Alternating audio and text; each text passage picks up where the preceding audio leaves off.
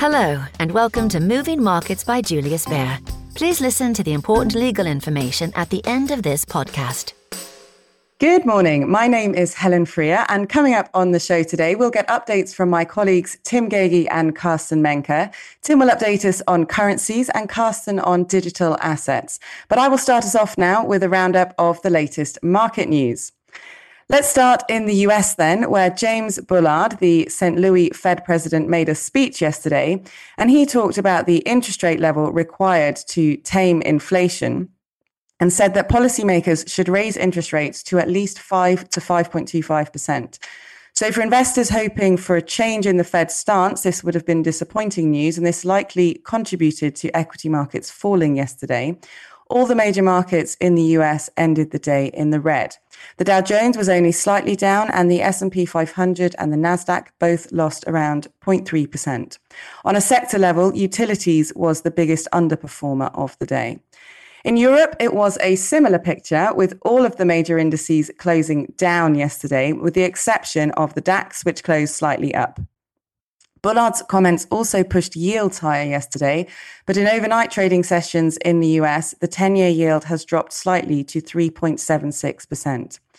And in commodities, oil is set to lose more than 7% this week, with increasing concerns that the outlook for demand is getting worse. In the UK, the Chancellor, Jeremy Hunt, announced his plan to try to stabilise the UK's public finances, which includes £55 billion worth of tax hikes and spending cuts. The recession in the UK is now forecast to last until the end of next year. And let's have a look at Japan now, where core inflation for October rose 3.6% year on year, and that's the fastest pace in 40 years.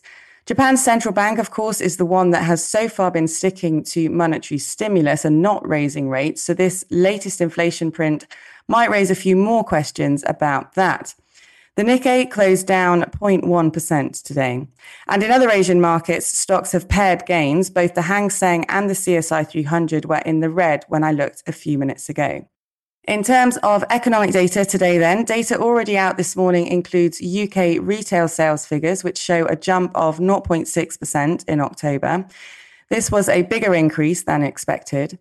Norway mainland GDP has come out, showing the economy there grew by 0.8% in the third quarter. And the unemployment rate in Sweden was 7.1% in October. Looking at European futures, markets here are set to open in the green this morning. That's all from me for today, but I will now hand over to Carsten Menke. Carsten, what's the latest from the world of digital assets? Well, good morning, Helen. Good morning to everyone listening. Obviously, it's still all about the FTX collapse, and that continues to send shock waves through the world of digital assets, which is not very surprising, right, given its reach as one of the world's largest crypto exchanges and platforms. So during the past few days, we've heard about closely related companies and platforms that have run into problems as well. Reports have emerged that BlockFi, which is a crypto lending platform which suspended withdrawals earlier this week, could actually file for bankruptcy due to significant exposure to FTX. Meanwhile, Genesis Global Capital, another crypto lending platform, also suspended withdrawals, citing unprecedented market turmoil after already being affected by the collapse of Three Arrows Capital in June. That was a crypto hedge fund which blew up. It is interesting to note that the parent company of Genesis Global Capital itself is a member of the Digital Currency Group, which is a conglomerate of crypto companies and platforms, which likely raised also further fears of contagion.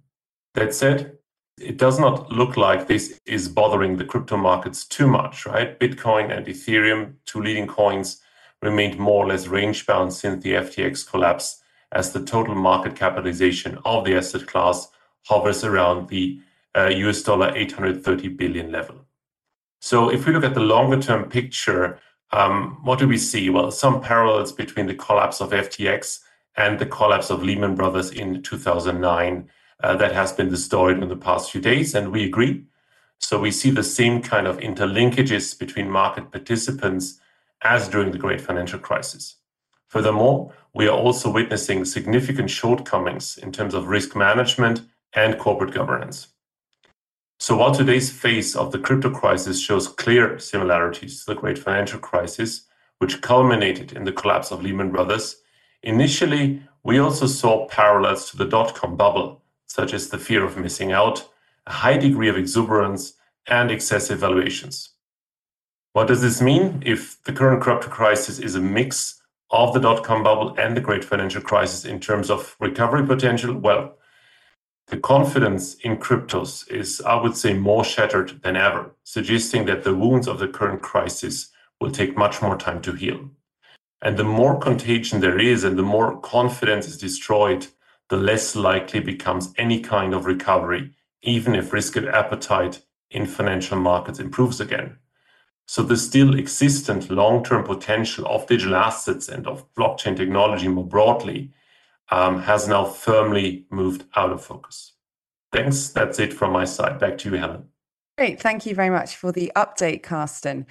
And let's move over to you, Tim. We're interested to hear your latest thoughts on currencies now. Thanks, Helen. Good morning. Well, if your head isn't spinning after that summary from Carsten, then you are smarter than I am. What a tangled web they have weaved. Moving to FX, I was actually in Manchester when we broke 120 in cable on Tuesday. At which point, a few of us said, maybe going to pull back a bit here, but we barely had time to look at a chart before it indeed slipped away. For me, this will come as no surprise. This is rather a pause instead of a top, in my opinion, especially in light of yesterday's budget in the UK. Media headlines around the budget were negative, of course, but the reaction is actually fairly positive. And speaking to a few people locally, as I had the chance to still be in the UK that day, if nothing else, it looks like, for a change, the adults are in charge again, and that hasn't been the case in the UK for a couple of years. Eurodollar also had a pretty good week, just failed to get through or even test 105, where I would suspect there are some stop losses and barriers. The shift in outlook towards the dollar is something I have spoken about a few times, but maybe bears repeating. Seems to us that the market is looking for excuses to sell dollars, not buy them. So if you are still long dollars, I would prefer to think about reducing exposure, especially if the dollar sees any kind of rally. Metals were having a nice run, but the balloon has slightly deflated now, particularly in my favorite, which is, of course, platinum. A reverse convertible in dollars against platinum really starts to look appealing, targeting a strike as near to 900 as possible, ideally below. Gold I am still unconvinced by overall, and perhaps for nervous longs, looking at a reverse convertible in gold or even a decumulator could be worth a look.